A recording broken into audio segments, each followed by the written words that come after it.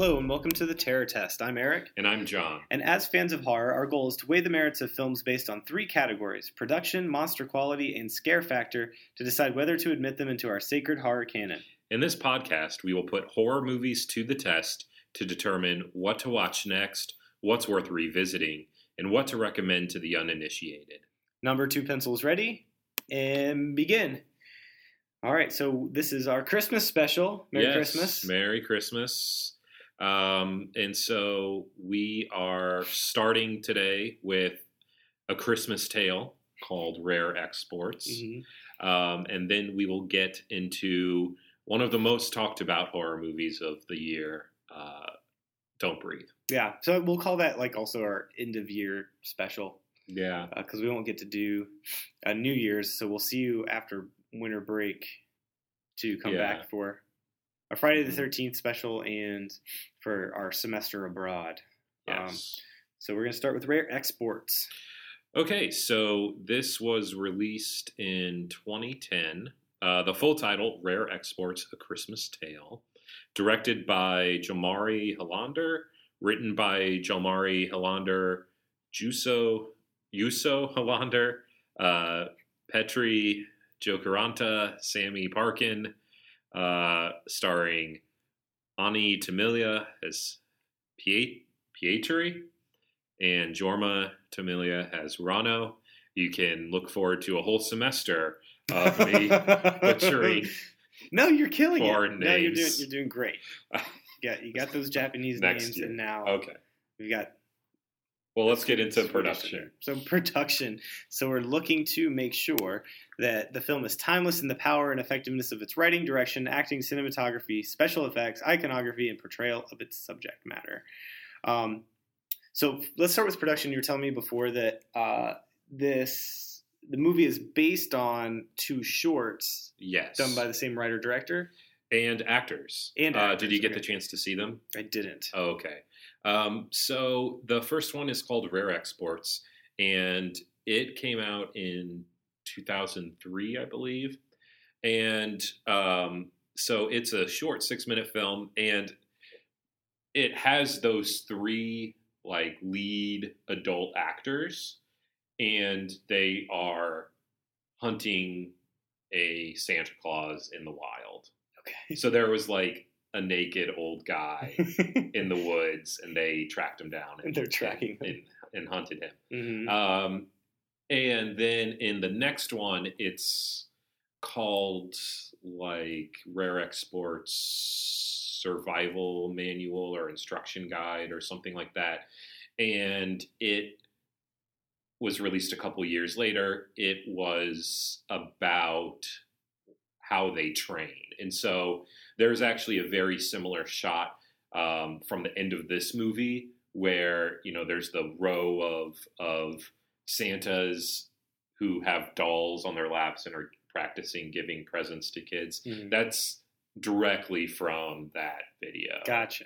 Okay. And so that idea of having these wild Santas that are trained and exported from the original land of Santa, mm-hmm.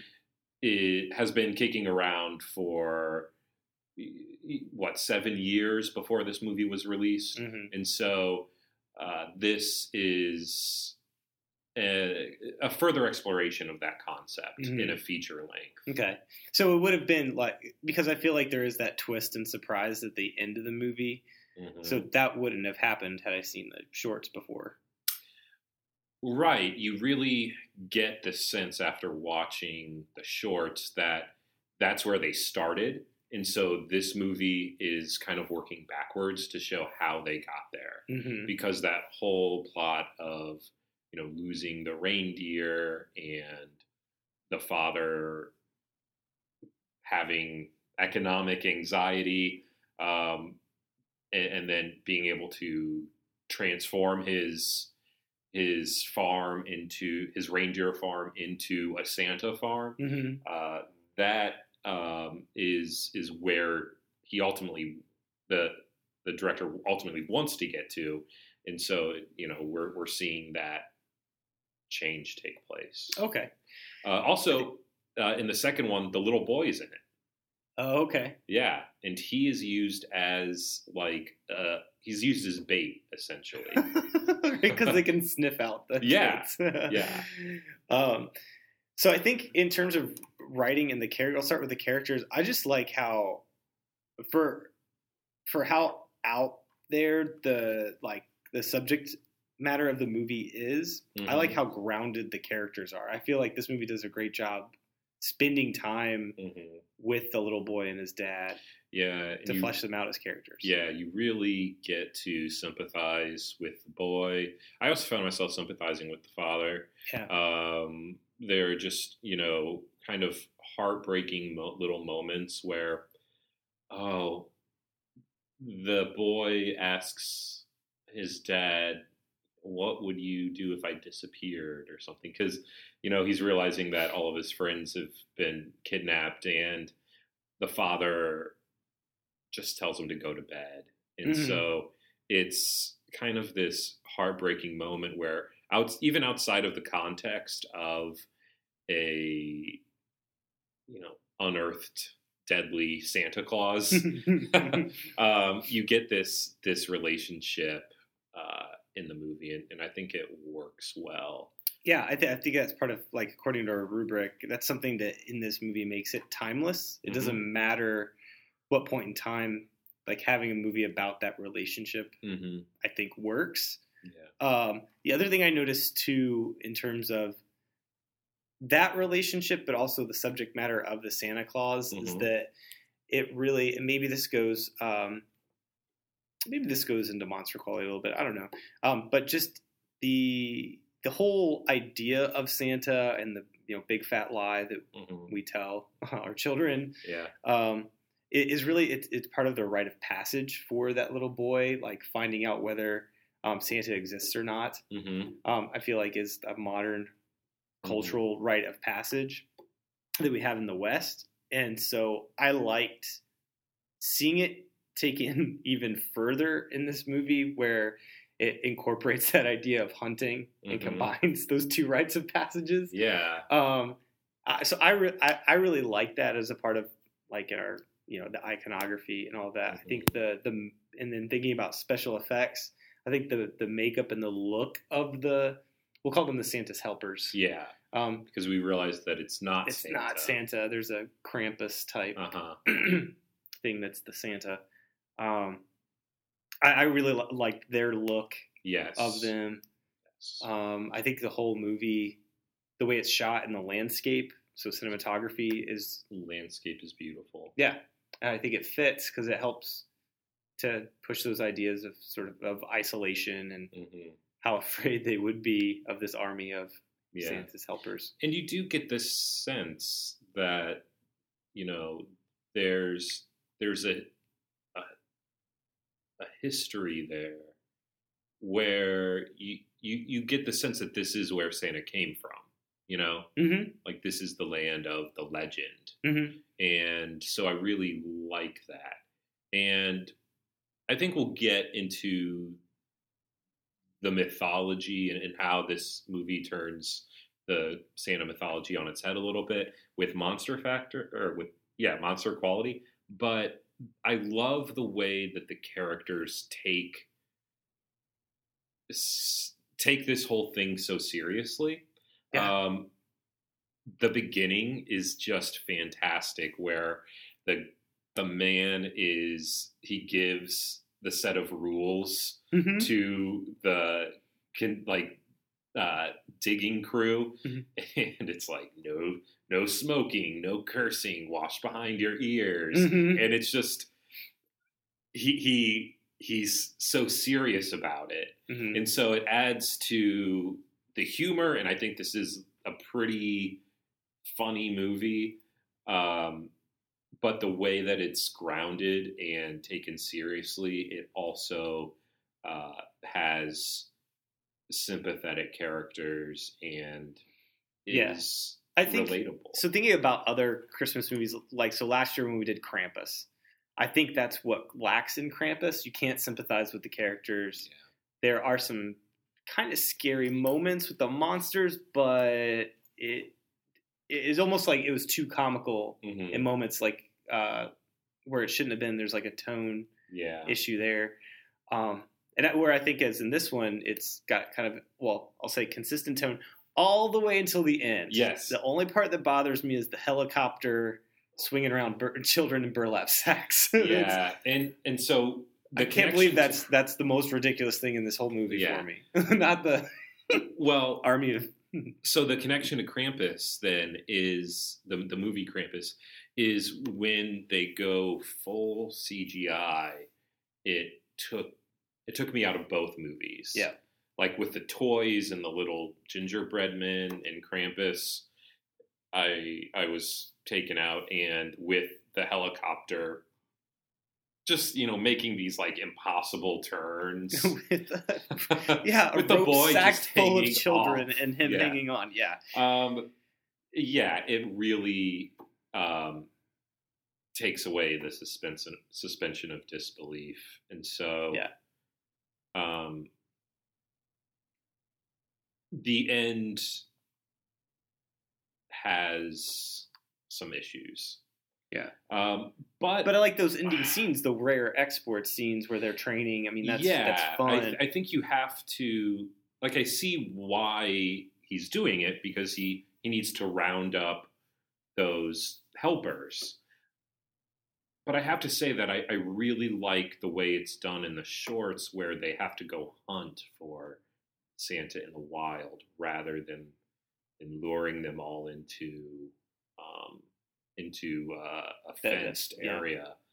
And so I wonder if they just got a little too ambitious with the scale. That's what I was thinking. Could they have just... too big for their britches. Yeah, could the helpers just have dispersed after, and then they have to... When they don't have the, I guess, the leader or that draw of the kids or whatever. And so I feel like that would have been much more effective, and it would have kept it grounded. Yeah. So I do want to give it a point, because I would say 3/4 of the story, and like we're talking about special effects and cinematography, works for me. It makes it fun, like just a solid story. So I'm going to give it a point. I am too, and we had talked about this before, that I don't like Christmas movies. Yeah. With the exception of Scrooge, but that's more of a Bill Murray movie. And so this movie made me realize that, well, it reminded me that I don't care for Christmas movies, but it made me question how much of this is a Christmas movie. And I think it is, but I think that it eschews so much of the hokey,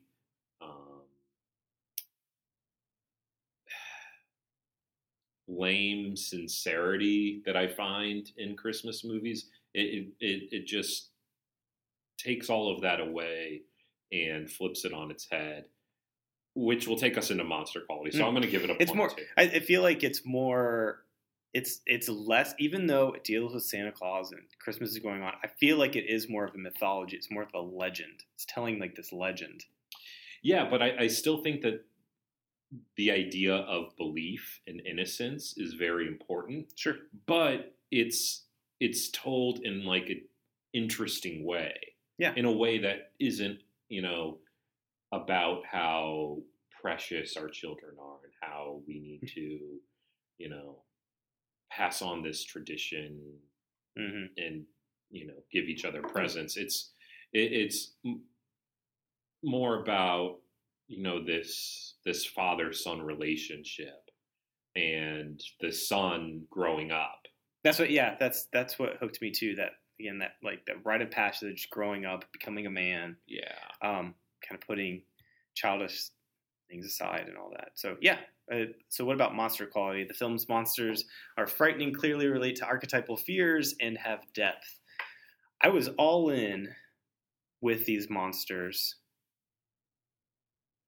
even up to the reveal of the giant horned Santa Krampus guy. Mm-hmm. I think it does relate. I don't know. I'm on the fence whether they have depth or not, because even though it's seemingly based on like this mythology, because like the kid can flip through the books, Yeah. we don't know much about their origin. I guess it goes into the story of how they get captured in the mountain and all that, and the people of the land like freezing it and that. Well, that's like backstory. Is that necessarily depth? That's my problem. Yeah. I think it does assume that you have some familiarity with the original legend, or at least the finished version of the legend. So I ask the same question. I think Santa's helpers are creepy. Yeah. Like having some like dirty, naked old men sniffing around for children. Sniffing around, yeah. That was effectively frightening, I think. In the beginning, I feel like. Yeah. By the end, when they're all running through the woods. It's a herd of them, yeah. And so I guess I'm not sure. You have, it's almost like it's instinctual for these helpers. Like they can smell children. They get distracted by gingerbread cookies. They seem to be able to tell who's naughty and nice. Yeah. And so I will say I think there's depth with the idea of innocence and belief. Mm-hmm. Like, because the kid is the only believer. Mm-hmm. And so he's the only one that's equipped to deal with this crisis. And so I think in a roundabout way, it's a movie that promotes believing in legend and believing in the power of this mythology, but it's done in a way where it's more about like survival. You know, he wants to get whipped so that he'll be punished, and so then he'll be back on the good list. Yeah.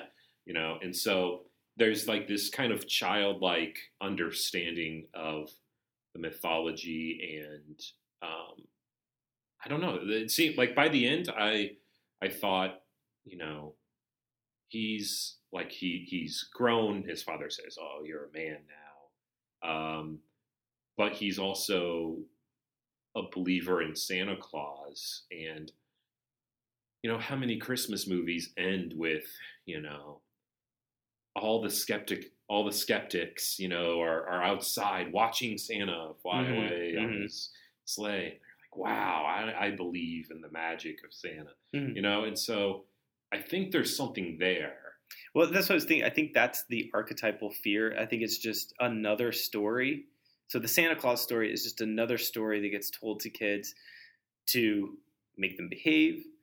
But there's also the fear there that's like, what if that story that my parents are telling me is true? Something like of Halloween legends too, like check your candy, there could be razor blades in there, you better be good, or Santa's going to give you coal or kill you.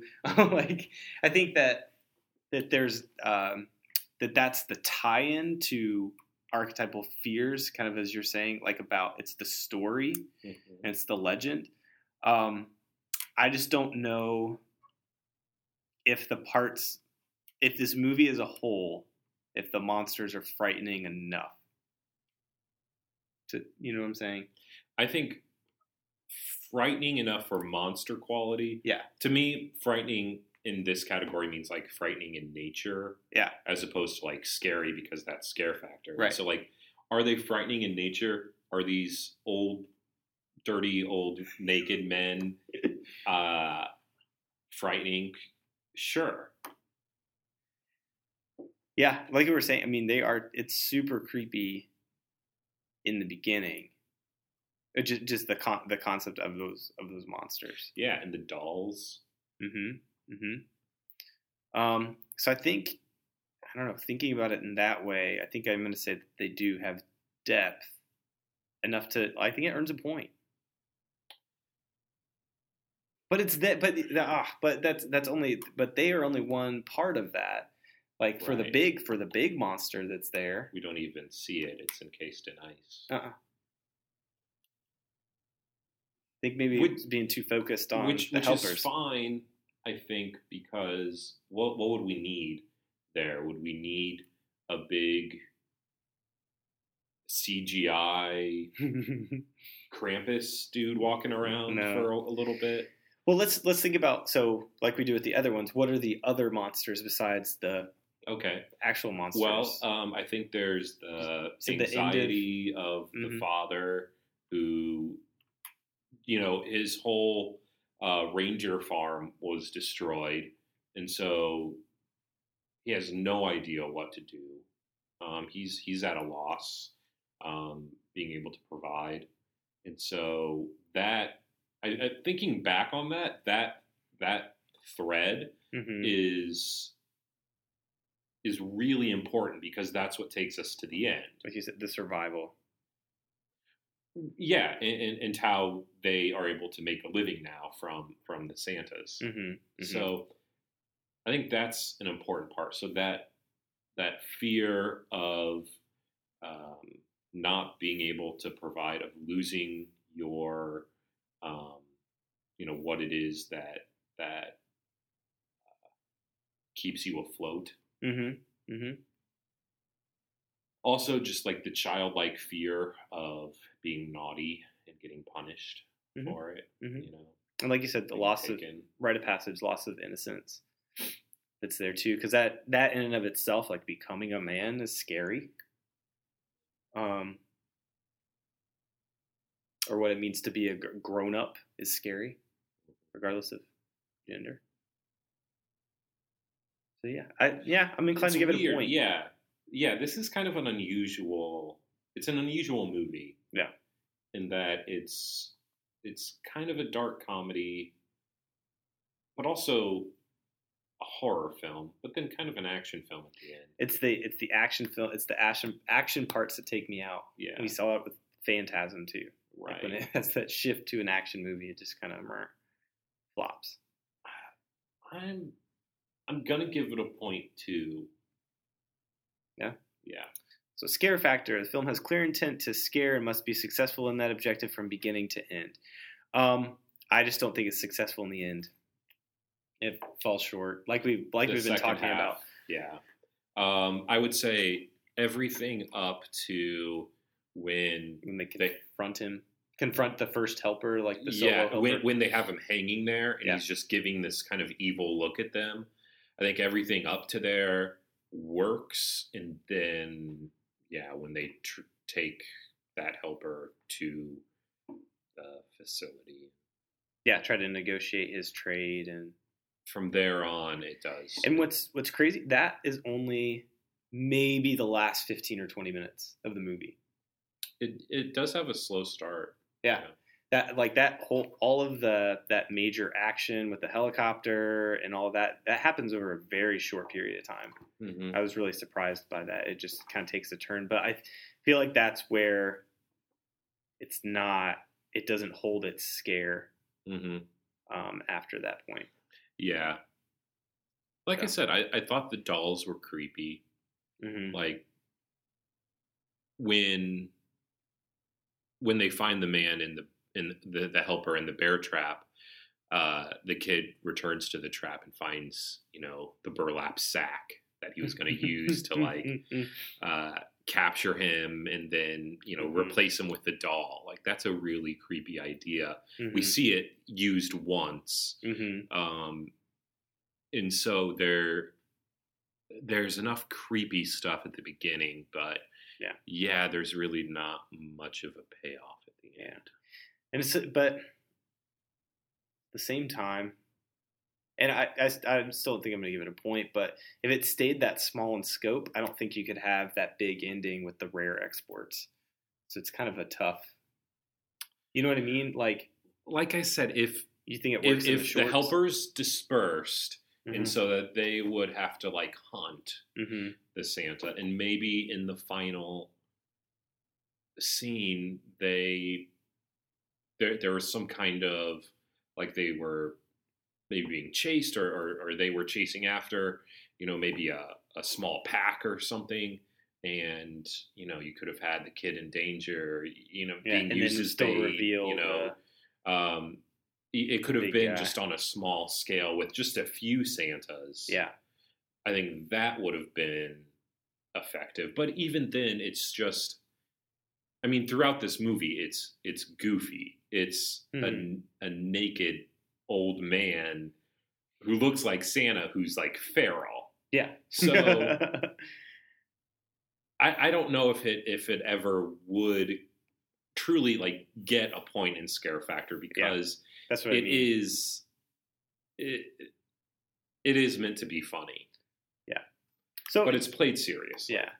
So it doesn't make it into the canon, but I would recommend it. I would put it up there for like if you need a Christmas horror movie, I'd put it in the list. Would it go into honorable mention? I don't know. I don't think so. Only because of the scare factor, right? Right. Well, I feel like those movies in honorable mention are scary on a different level, even. Yeah, I don't think there's enough there to give it to put it in honorable mention. Yeah. Even although I would agree with you that I think this is a good holiday horror movie. Absolutely. Black Christmas may be my favorite. Yeah, but that's not there. Their Christmas is more incidental. Yeah. Well, yeah, we were talking about that. Like, what makes it a Christmas movie or just a movie that has Christmas in it? And there's a commercial on TV right now that goes against your Die Hard proposition. It calls Die Hard a Christmas movie. How is Die Hard a Christmas movie? I don't know. It's in an AT&T commercial, and the dude just says it on a couch. But I know there's like an online debate about it, but Die Hard is not a Christmas movie. A Christmas movie has to be about Christmas. It can't just because it takes place during Christmas. Make a confession. I haven't seen Die Hard all the way through, so I can't even have this argument. We're going to start a new podcast. It's called Eric Needs to Watch all the Die Hards. Yes. Oh, I haven't even seen all of them. I haven't seen the later ones, but oh man, it's like the best action movie ever. I'll watch it over Christmas break. Yeah, there you go. It's a Christmas movie. It's a movie about Christmas. It's not a Christmas movie. Yeah, so Rare Exports is definitely a Christmas movie. Totally, yeah, because it's using the mythology. Of Christmas. Yeah, but it's told in a different way, which I can appreciate as someone who doesn't like Christmas movies. Yep, I think it's a nice. I watched it with my brother. My brother doesn't like watching anything that has subtitles. Oh, but he liked this one, so I got him to watch this one. He's one of those. But he enjoyed it. There's some English in that. I know. I think that's what kind of bridged the gap there, because you have them speaking English at the factory or digging the hole or whatever. So yeah. Okay. Right. Well, let's move on then. Don't Breathe. Don't Breathe. This was released earlier this year, 2016. Directed by Fede Alvarez, written by Fede Alvarez and Rodo Sayagas, and starring Jane Levy as Rocky, Dylan Minnette as Alex, Daniel Zavato as Money, Stephen Lang as the Blind Man. Okay, let's start with production. So I feel like, well, let's just talk about cinematography and even soundtrack in this. So I think one thing I noticed about cinematography, it looks beautiful. It has intentional use of color from the very beginning. The shots of Detroit work really well to set the scene. I think they're, again, very intentional and purposeful. That makes it good cinematography. Soundtrack, I also like how I'm just a sucker for the use of silence. as a sound as part of the soundtrack. Of course, it's appropriate in this movie since, he's blind and he's using sound so much. So those two things stick out to me first and foremost, and I think it's well executed. Throughout, it's like there's not a misstep with it, which I think is special. I think the use of light and darkness is also very well done. That opening shot really is fantastic because you zoom in on this neighborhood and a man carrying something down the middle of the street, and as you get closer, you realize he's carrying a woman in the middle of the street in this neighborhood, and the only way that could happen in America is if it's in a place like Detroit where the neighborhood is abandoned and his house is like the only house that's being lived in on that street. And like it's like It Follows, which is also set in Detroit. Like there's something about these two movies and the setting of Detroit that it creates an amazing setting for horror. Yeah. And it's so appropriate that it's Detroit for that character, because the fact that the neighborhood's in decay, it doesn't matter to him. His whole life is in decay. I mean, he had everything that, anyone would want. He was a vet. He had a family, and he lost it all through no fault of his own. So yeah, exactly. The setting is just a reflection of him. Yes. And so it's just masterful. Yeah, the city. I mean, there's all of those undertones about like, turning your back on a city or a blind eye on our veterans, and like that. And it's subtle, but it's there. And like the youth, having to resort to crime, not just the dude with the cornrows, but also the guy who is in law school or wants to go to law school. Right. He also has to. He also is trapped. And so everyone is trapped, and there doesn't seem to be much hope for the future. Yeah. And let's talk about that in terms of writing of the character development. That's something that stuck out to me in the beginning, is that the way that we get introduced to each character happens in a very short amount of time, but it tells you everything you need to know about those characters. So there's like shots, let's say for example, of what's Jane Levy's character's name? Rocky. So in Rocky's home, when she's there with her mom and her younger sister, and there's the whole scene and argument there, you're like, okay, I know why she's this desperate for the money. It's her escape.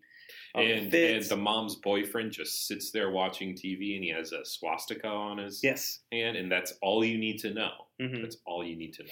Don't have to. It doesn't. I guess maybe it's from us doing the J horror, but it was just so refreshing how quick paced, but also effective that it was. So I think, I have to give it a point for production for all of those. The acting is great. Very authentic. They're special effects a little bit. Yeah. When we'll just call them cornrows. When cornrows gets shot in the mouth. Yeah. And it's like this slow-mo thing. I cringed at that one. I was like, Yeah, his name's Money, if you want to give him due respect. Yeah, let's flip that around, and I should call him Money instead of cornrows. My bad. It's Mr. Money. It's Mr. Money. I'll call him Mr. Cornrows.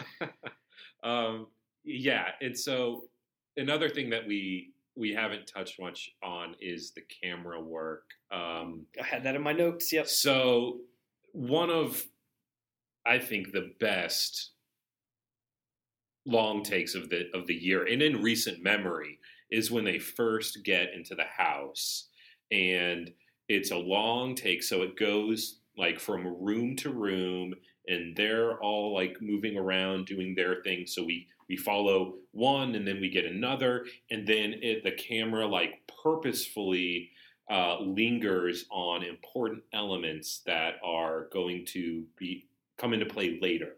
So in this long take, you get all of the pieces on the chessboard. you get the hammer, you get the bell, you get the shoes, like it's the alarm system, the crawl space, and like it's just so well done. So that when you have those scenes later where they are relevant, none of it feels cheap. None of it's like, oh, now there's a bell there, so all of a sudden he knows, where she is. That's the thing with the bell. It's just, but you don't know its purpose until way later. Or you, like the hammer. It's like, okay, that's Chekhov's gun. You know that hammer. I watched this with Kristen, and she, when it first showed that tool bench and how perfectly it works, she's like, "Wow, for a blind guy, he's got a lot of blunt and sharp tools. Like, what is he doing?" So that in itself like adds a layer of complexity to him, aside from being, so like you can assume because he's a veteran that he has combat training, and like we know that going in. Yeah. So you kind of see that coming, but the precision in which he's able to like almost like, superhuman, or we'll get into this with Monster Quality, how monstrous he is, like with those abilities. From the very beginning, gives you that piece, like you're saying. Yeah, and you notice like little details on the rewatch where, like on the wall, you see kind of discoloration, like where he touches the wall. And so it's because he's just done it for so long. And so like little touches like that are just great. Like I just, do you know, it just feels like a perfect like puzzle. Yeah. Is that actor actually blind? Oh, Stephen Lang? No. Okay. He, he's one of those guys that has just been in a ton of stuff. He's in Avatar. See, I didn't even recognize him. Okay. He gives off a completely different vibe here. I mean, my classic, I think he's kind of classically portrayed as kind of a rough, like stern military dude, because he's old, but he is buff. Oh, yeah. And he's in good shape. And so here he is just so creepy. But that we'll get into monster quality there. Good. The other thing I just want to mention is that this comes down to the writing. We talked about characters. I love how every single character has moments of being sympathetic, but then also being irredeemable, And so there's just a lot of moral complexity here. And so just everything is complex, but just so well constructed. This is just a very well constructed movie. Absolutely. So absolutely giving it a point. So monster quality. I have to start with him. So I kept writing down, and like you said, from that first long shot where we get the layout of the house and all. Okay, I was thinking Labyrinth, and then there are moments where he is this Greek monster. Like you see, like what I wrote down in my notes is that when he's coming, down through the cellar door one point, and you see the shadow, and he's like crouched and just like like crawling in there. He's just like this tragic monster. Yeah, it's fantastic. Yeah, he is just a machine. Like he's inhuman almost, and but I mean, it's all in his physical appearance. Like it's all in the way he presents himself, and so it's just a masterful performance by Lang. Yeah, I mean, he's such a physical presence in the movie in a way that maybe there hasn't been a physical presence quite like him since Michael Myers. Yeah, I think so. Where it doesn't have to, it doesn't take any practical effects. I mean, I guess with the contacts and some of the makeup, sure. Yeah. But not any... and he says a few things. He has like a deep, gravelly voice. Yes. Which is creepy. But just like his presence is just so intimidating. And so I think with that's what relates to the archetypal fears, is he is a monster created by... we could call it by society or circumstances. Like that's what transformed him, and we get the sense of that. And that's why I think it's so effective. And it relates to that fear that he, at the end of the day, he is just a human, but he's become this way because of the circumstances. Right. And so then we also have, his whole revenge story of locking the girl up. And so that I think is presented really well. It's one of those where don't watch any trailer before you watch this movie. Like, I hate how the trailer for this I've just seen like revealed... the mini one, but I hadn't seen that reveal, so that was a surprise for me about the woman in the basement. Oh no, that was in the trailer that I saw. Oh, yeah. See, and so obviously, if you're listening to this, we spoil every movie. About it, yeah. But if you're going to recommend it to a friend, don't tell them about anything. I think part of the fun of this movie is just figuring things out as they come. And so, I think that is really well done. I like how, you have like maybe 2 minutes of a rescue where they're going to rescue her and then she dies. Yeah. And so you just get that rescue narrative turned upside down and just taken out right away.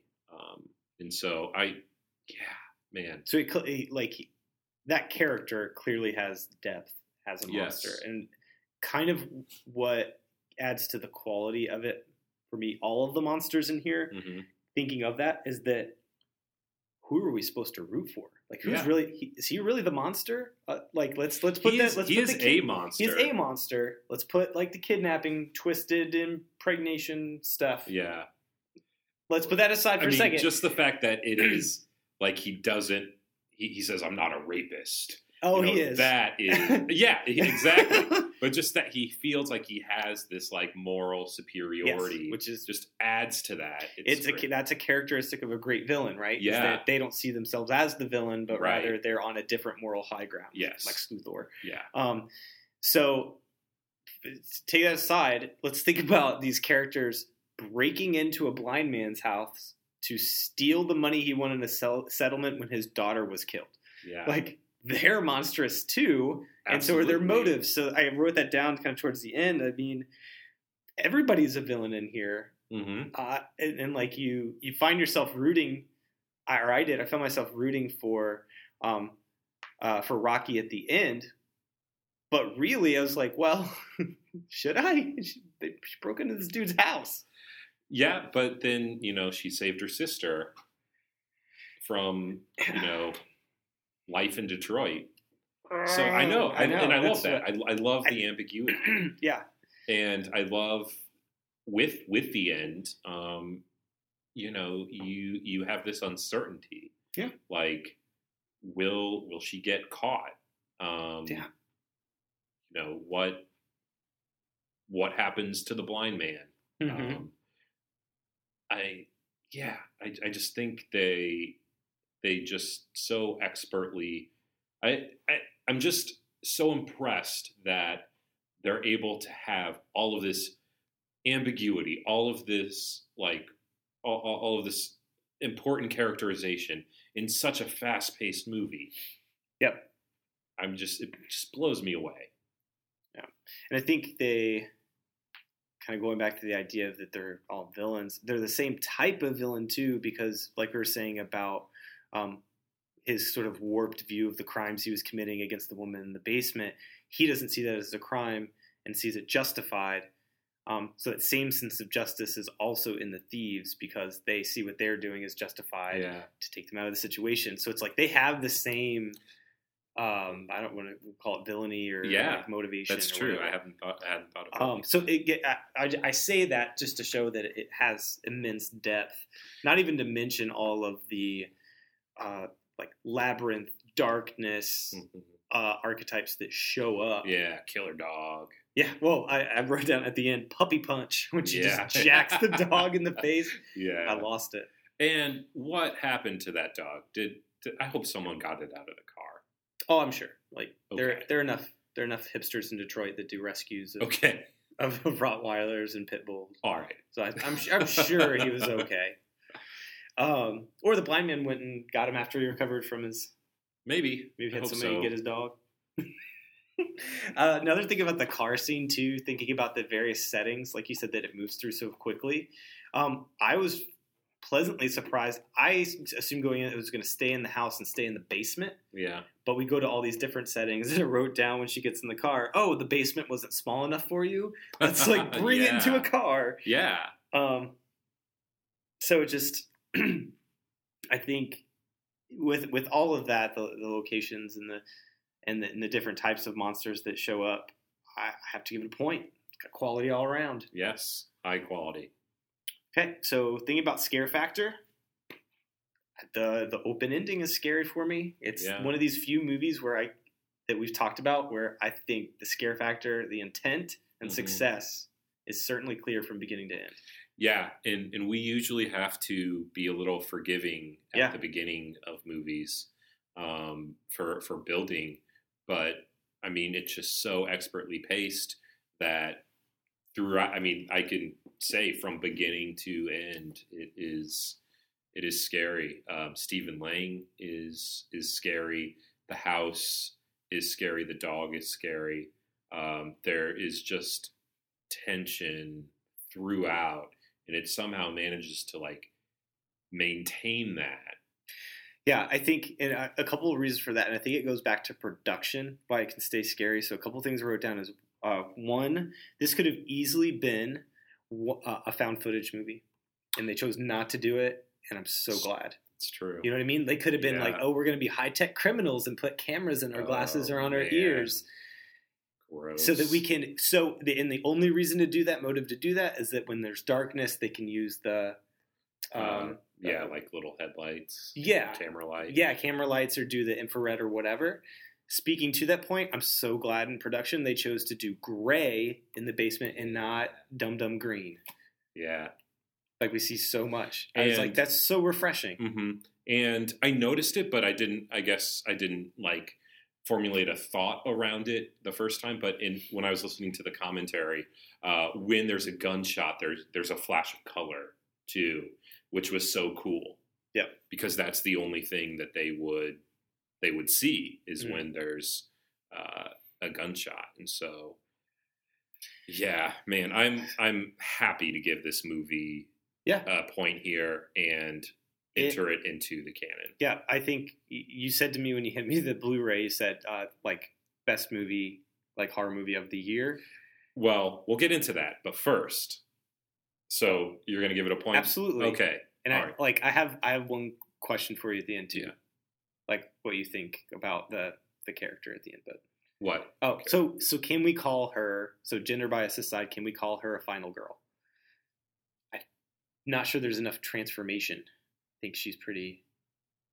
Like she stays pretty consistent. Yeah. Yeah. This doesn't feel like a slasher movie. Right. That's my view of it too. I think there are elements of it. That's where, as I was watching it towards the end, like where she's surviving, I was like, ooh, is it going to go final girl-ish? And I don't think so. But you get the final girl moment where, she hits the alarm and then she like attacks him. And so that's the moment where she, there you go. Because she could have attacked him when she was in the closet and didn't. Yeah. That's that change. She does, gain, find the strength to overcome him. Mm-hmm. And so she does sort of go through that arc, but I still would hesitate to call her a final girl. Yeah. I think there's maybe a lot of similarities, but yeah, I would. Yeah. I'm not sure call her that. Yeah. Okay. That was just my question. Okay. Okay. So Don't Breathe in the canon. Now I want to, I want to propose something. So this is our end of the year episode, right? And so I would like to just have a very brief discussion, we could call this the final exam. Okay. This semester. Which movies that were released this year really stood out to you? Released this year or that we watched? Released this year. Okay, since it's the end of 2016. I can go through the list. It's not terribly long. Okay. Okay. We have Don't Breathe, obviously. Phantasm 5, Blair Witch, Mm-hmm. Southbound, Baskin, The Invitation, Green Room, The Purge, Election Year, Mm. The Conjuring 2, and The Witch. Mm. Which, I didn't realize that we saw that many movies that were released this year. So which movie gets the gold star? Oh my gosh. You already thought about this, didn't you? A little bit. A little bit. Oh. I mean, it's probably, I don't know. For me, it is kind of clear. Like, there are some great movies here, but I'll go ahead and share mine. Okay, I have an idea. Okay, for me, it's The Witch. Okay. Like, this is like in every Venn diagram of my interest. It's horror. Like, the script is like beautiful, and it's for language people, like English people. It feels original yet timeless, and just everything about it I loved. Don't Breathe it comes close, but for me, The Witch is the star pupil of 2016. Man, well, okay. So I mean, when you first said it, when we got through the list, it was like a tie between Don't Breathe and The Witch. I don't think any of the other movies quite stand up to them. I think there are elements of, say, like we talked about with Phantasm or The Purge or Green Room. It has like shining moments, but ones that go across the board. I think I'm also going to have to say The Witch, but Don't Breathe is really up there for me. Yeah. I think it's only because of the complexity of The Witch that leaves me wanting to put it on that extra place and pedestal. You know what I'm saying? Yeah. Like you were saying with the script, the fact that it could be, I mean, the thing about The Witch to me is that aside, I guess, from like maybe the supernatural stuff at the very, very end, all of that is like based in fact from what we know about, you know, the Puritans and like during that time, like all of those things could have happened. Yeah. That makes it even more frightening. And I love the ending of that movie. Yeah, I think I'm going to have to go with The Witch as my number one. All right. But Don't Breathe was so I think that refreshing. Is a close number two. It is refreshing. Yeah. Yeah. And actually, the only other movie on that list that made it into the canon was The Invitation. Yeah. Which I also really enjoyed. Yeah. I like it, but there are, like we talked, there are like pacing issues with me in that movie. Right. You know, the scare factor we took issue with, like, that's good. I would place Don't Breathe above The Invitation. I would too. And so I think these movies, I think Don't Breathe and The Witch are going to be movies we'll be recommending for a long time. Now it's tough. I think that's a personal pick, but if I had to say that if there was a movie that I would tell the most variety of people to see, to let's say like our uninitiated, Don't Breathe. I could not. I can't get my brother to watch The Witch. I don't think that's true. Well, and there have been complaints about pacing there and just how scary is it. Yeah. So yeah, I agree with that. So I would say have to do, if we did like like audience pick. If you Don't Breathe, it was Critics' Choice. I think it would be The Witch. Okay. Or could they be superlatives like most likely to succeed? Most likely to succeed with the uninitiated. Yeah. Don't Breathe. Oh, crap. I'm going to go with Phantasm 5 Ravager for best hair. Why did we Here we go. This? We'll have to do it maybe at the end of the school year. We have to do at the end of the school year. Let's do a senior yearbook. Superlatives. Yeah. Yeah, let's do a senior class yearbook of the ones who made it to the canon, but put them in the categories. Absolutely. Yeah. Let's do it. Okay. So yeah, that's a great Man, that's a great question. Now I will say though, now that I tell people that we do have this conversation, do the podcast, the question they always bring up is like, "Oh, what's your favorite scary movie?" Or which one should I watch? And my go-to answer thus far has been to watch Martyrs. Oh, yeah. That's still at the top of my list of one of the scariest movies that I've ever seen. But now I think I'm going to say Martyrs and Don't Breathe. Yeah. The one that I found myself recommending perhaps the most is Black Christmas, because not many people have seen it. Like, it feels very underrated. Sure. And I think it comes with that whole premise of like, there's a killer in a sorority house, and you know, that kind of story has just been overdone and you know, made ridiculous. And so I find myself recommending that movie a lot. Yeah, I always turn the question, do the classic teacher move. I turn the question on them. It's like, well, what is your favorite scary movie? And then I think about what one I would recommend them. Like they said, The Exorcist. Then maybe I'd be inclined to do something that's a little bit more monstrous, like Martyrs, if they're not going to do gross up. But if they say like The Shining, then maybe I would say Don't Breathe. Yeah, like that kind of stuff. So yeah, Black Christmas is a good suggestion too. I need to rewatch that for the holiday season. Yeah, I just don't know. It's a good Christmas movie, but it is. It is. Yeah.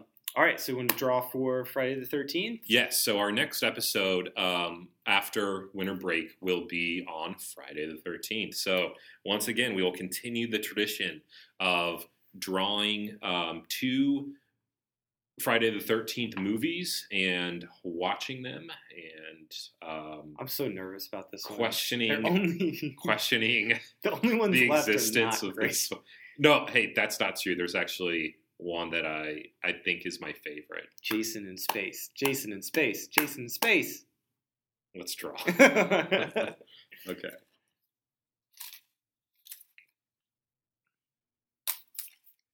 Fine. Okay. Ready? Got it. Okay. Oh, man. What number is this that you drew? Is that a 9? That's a 9. Okay. I didn't know if it was a 4. No, that's how I draw 9. Okay. So do you know what that one is? Is it Jason in Space? No, that's Jason X. But is it really the 10th one? Yeah. Okay. So what's the? Oh man, what comes before it? Jason Goes to Hell. Yeah. Yes, I do remember that. I like that one. Okay. My A game argument. Okay, and we're gonna continue with like the Kane Jason. These will actually be our first movies with first Friday the 13th with Kane. Kane, right? Yeah. Friday the 13th, Part 7, The New Blood. Oh, that's good. How do we manage to do this? Like they're kind of not. They're not too far away from each other. Yeah. I don't know. It's weird. Circumstance. Cool. So yeah, there's if I remember it right. Have you seen Jason Goes to Hell? I've seen them all. Yeah. There's like Freddy references in there, right? When that is the one that ends with the claw or the mask or whatever. His claw coming, his glove coming out. Oh, okay, yeah, yeah, cool. So so there you have it. In January for Friday the 13th, we'll watch Part 7 and Jason Goes to Hell. Can't wait. All right, so check out more episodes on eunoiasolstice.com, EUNOIASOLSTICE. Follow us on Twitter at eunoiasolstice, and we will see you next time. Pencils down, the terror test is over.